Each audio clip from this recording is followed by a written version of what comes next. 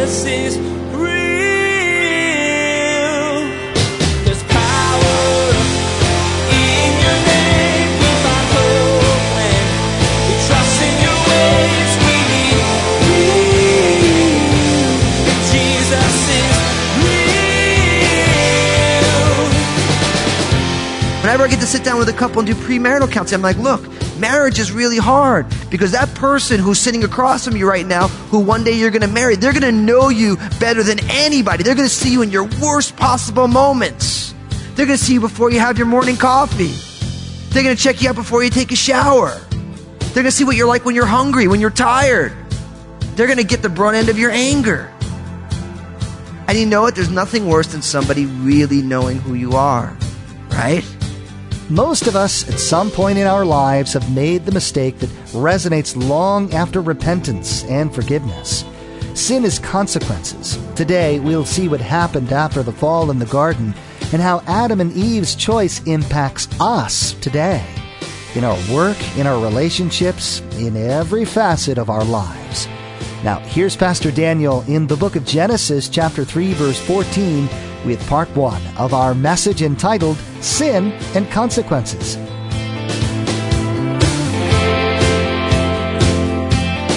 Jesus is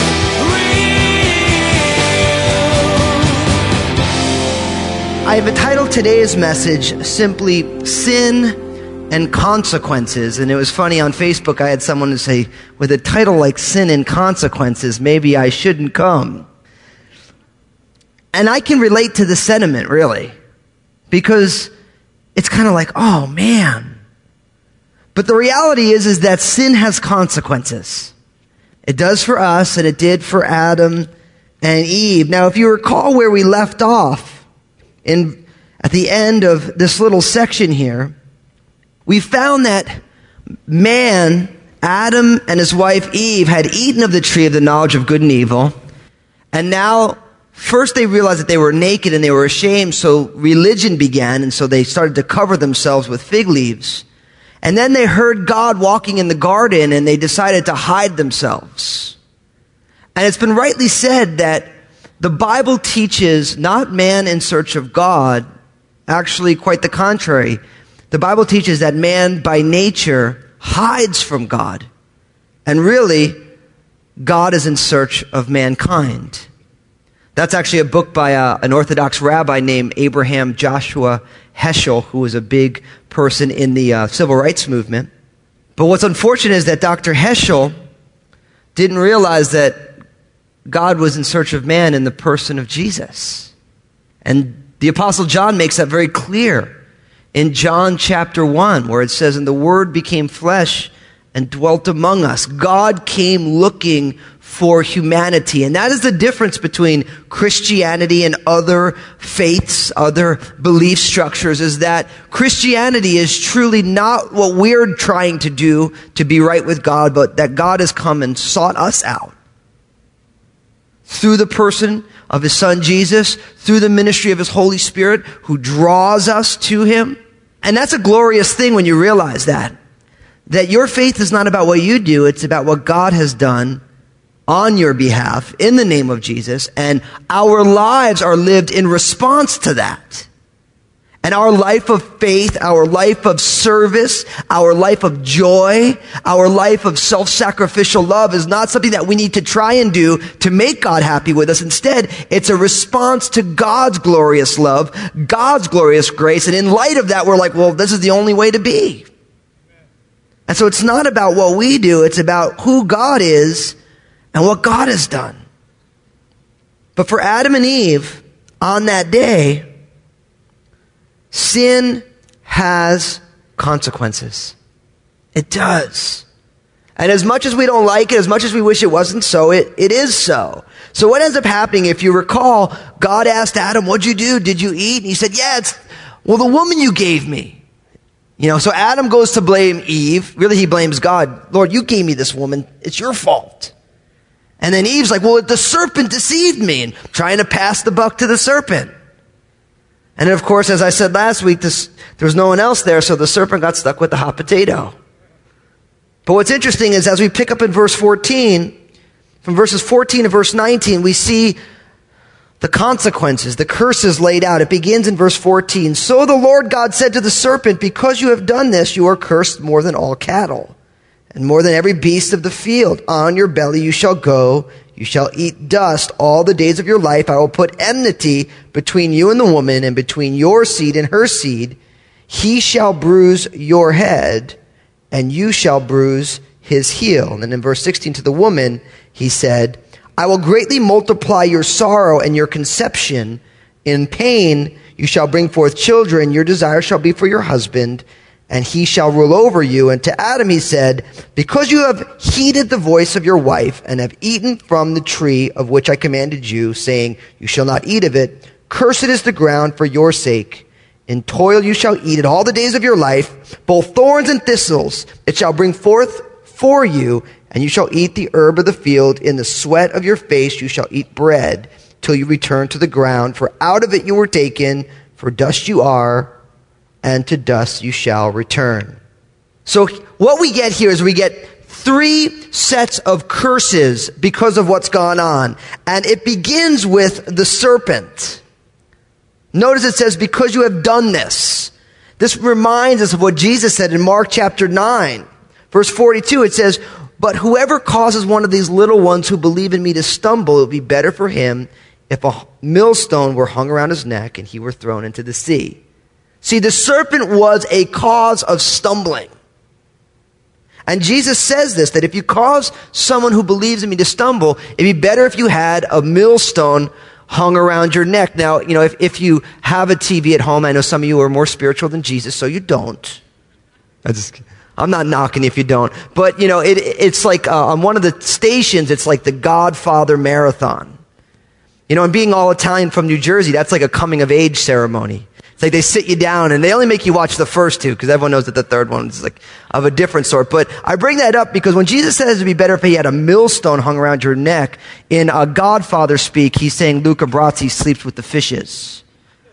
So let the Godfather fan understand. But the idea, a millstone was a big rock. It'd be like, imagine taking a boulder necklace and putting it around your neck and throwing you in the water. So it's meant to weigh you down. That's what Jesus is talking about. He says, you'd rather be drowned than cause someone to stumble. And the serpent's issue was that he caused Adam and Eve to stumble. He put a temptation in front of them. And one of the ways that we love people is by not being sources of temptation for people. And if you want more on this, read Romans chapters 14 and 15, where it talks about the law of liberty. That if your conscience isn't pricked by certain things, you should feel the liberty to do it. But the law of liberty is always trumped by the law of love. And if your liberty causes someone to stumble, then you shouldn't do it. Because we love people more than we love our own liberty. We care more about people than exercising our own liberty. And that's an important thing for us. Now, for the serpent, it says, you're cursed more than the cattle and every beast of the field. And it says that on your belly you shall go and you shall eat dust. Now, does this mean that the serpent stood upright and now it's going to be on his belly? It doesn't necessarily say that. It just says that you're going to be cursed and you're going to travel on your belly. Some commentators say that maybe the serpent stood upright and then he has to slither on his belly. The text doesn't say that. And we all know that serpents don't eat dust for meals. If you ever had a snake at home, they don't eat dust for fun. So this is obviously a poetic reality. And the idea of eating dust, it really means complete humiliation and subjugation. That's what it means. So it's saying that the snake is going to stay on the ground all the days of its life. It's total defeat. And the thing is you've never seen a snake jump, have you? They're completely bound to the ground. And that's part of the curse that this serpent received. Now also, once you move into verse 15, it gets really strange because it says, and I will put enmity, which means severe interpersonal conflict. That's what enmity means. We don't really use that word anymore, but it really means a lot of conflict in an amplified form between you and the woman, between your seed and her seed. Now you might say, well, this makes sense because I've never seen a woman who likes snakes. I'm being cheeky. But it's true. I mean, I haven't seen too many gals who do. And if you're one of those gals with the exception to the rule, that's okay. But he's talking about something else here. That there's going to be conflict between the seed of the serpent and the seed of the woman. And it has its culmination in verse 15. It says, he shall bruise your head. Speaking of the seed of the woman shall bruise the seed of the serpent's head. And you shall bruise his heel. Now, the Puritans call this the proto-euangelion. Now, I'm going to explain that. That's two Greek words. Proto means the first, and euangelion is we get our word evangelism from. So they would say that Genesis chapter 3 verse 15 is the first telling of the gospel. And the gospel is the good news. The idea that the seed of the serpent, his head will be crushed by the seed of the woman. And that the serpent seed will be able to get his heel. And that most commentators would say that this is speaking of the seed of the serpent getting the heel is the crucifixion of Jesus. Satan thought he had victory at that moment when Jesus was crucified, but when Jesus was resurrected from the dead, the power of Satan got crushed. Satan's head was crushed. So this is really the first telling of the gospel. And it's interesting that in Galatians chapter 3 and in Galatians chapter 4, the Apostle Paul goes through a lot of pains to talk about Jesus as the seed. It's actually, the Hebrew or the Greek word is the word sperma, which we get our word sperm from. So it's the offspring of the woman is going to crush the head of the offspring of the serpent. And this all speaks about the victory that God wins in Christ. Very first place you get the gospel, right here in Genesis 3:15. Now, as you move to verse 16, now we get to the cursing of the woman. And this is rough. I'll be honest with you. When you read these things, you're like, man, this is not fun. It's interesting that the woman and her husband were to have enjoyed the blessing of children. We get that in Genesis 1:28. And a harmonious partnership in marriage, which you got in chapter 2. And the judgment relates precisely to these 2 points. What woman once had as a blessing to be married and to have children now becomes tainted by the curse. First, I will greatly multiply your sorrow and your conception. In pain you shall bring forth children. So a great blessing for a woman is to bear children. Now, I have to say this because we live in a day and age where for long stretches of human history, women were happy that they could bear children and that they were happy that they could be married. That was a good thing. We live in a day and age now where there's a whole lot of people who think that, it's demeaning for a woman to have children. And, who needs, a husband? Now, don't get me wrong. Women are not defined by childbearing or by their husbands. They are beautiful in God's sight on their own. But there's nothing worse than trying to deny the way that you were created. Like, we live in a day and age, and you can read books about this. There was a sociological study called The Lonely Americans, and it talks about how Americans in the 21st century have more opportunity to connect with people through technology and things, but yet feel more lonely. And most of you know what it's like. There's a part of you that craves relationships, and then right as you get in a relationship, you're terrified of them. And so there's this tension of desiring relationships and then fleeing relationships. And really that is the human condition because we were created for relationship in the image and likeness of God to have relationship. The first thing God that said wasn't good was that man was alone. So we were created for deep, heartfelt, interpersonal relationships. But yet because of our fallenness, we fear them, don't we? When someone gets too close, we feel vulnerable. That's why marriage is so tough. Whenever I get to sit down with a couple and do premarital counseling, I'm like, look, marriage is really hard because that person who's sitting across from you right now, who one day you're going to marry, they're going to know you better than anybody. They're going to see you in your worst possible moments. They're going to see you before you have your morning coffee. They're going to check you out before you take a shower. They're going to see what you're like when you're hungry, when you're tired. They're going to get the brunt end of your anger. And you know what? There's nothing worse than somebody really knowing who you are, right? when we're going to ask somebody to be an elder or pastor, I always go and talk to their wives first. Always. Because I know that for you guys, your wife knows who you are. I hear someone laughing back there. But see, the fall of Adam and Eve has implications now, both on the opportunity to bear children and on their relationship with their husband. Now we get that in pain you shall bring forth children. Now, I got to see my wife have 2 kids, and I am grateful. She's a superwoman. I don't know how she did it, you know? I mean, it's just nuts. You know, you're just like, man. I know if it was me, I'd be like, give me an epidural twice. Ow. Listen, you ladies who've had kids, you know what this is like. Okay? You realize that I didn't want to get into it.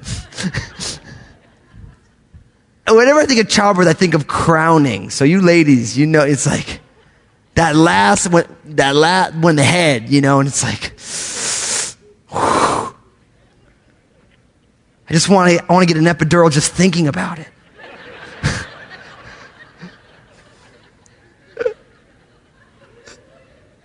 Thank God for epidurals, though. I know, listen, some of you ladies are really like, you're like, man, I ain't going to take no drugs, you know?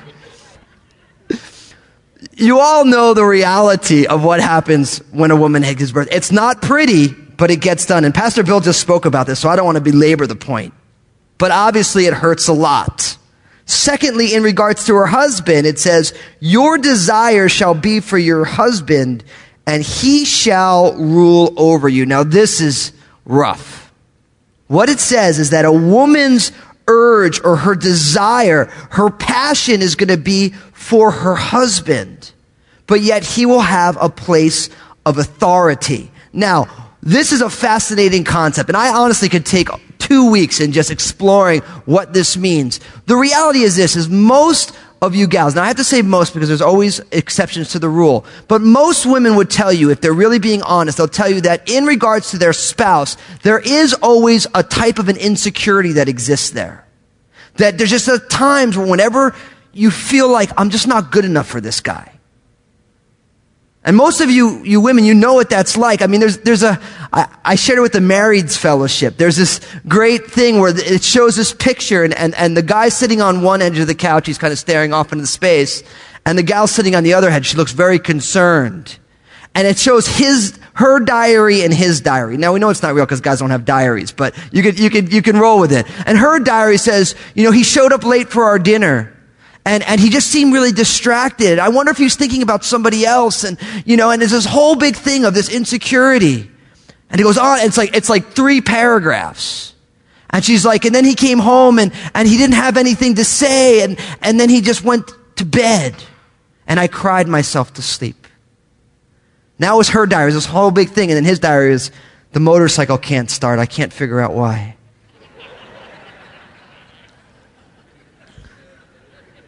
Those of you who are married, you know what that's like, right?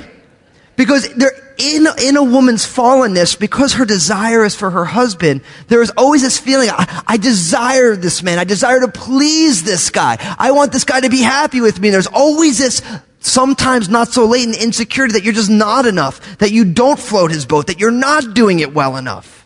And I don't know how many times I've counseled couples, and what they're disagreeing about is not the issue.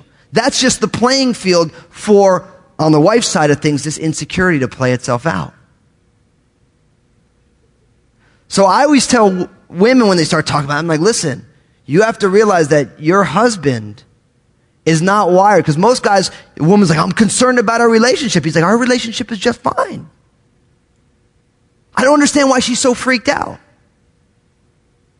Because of this.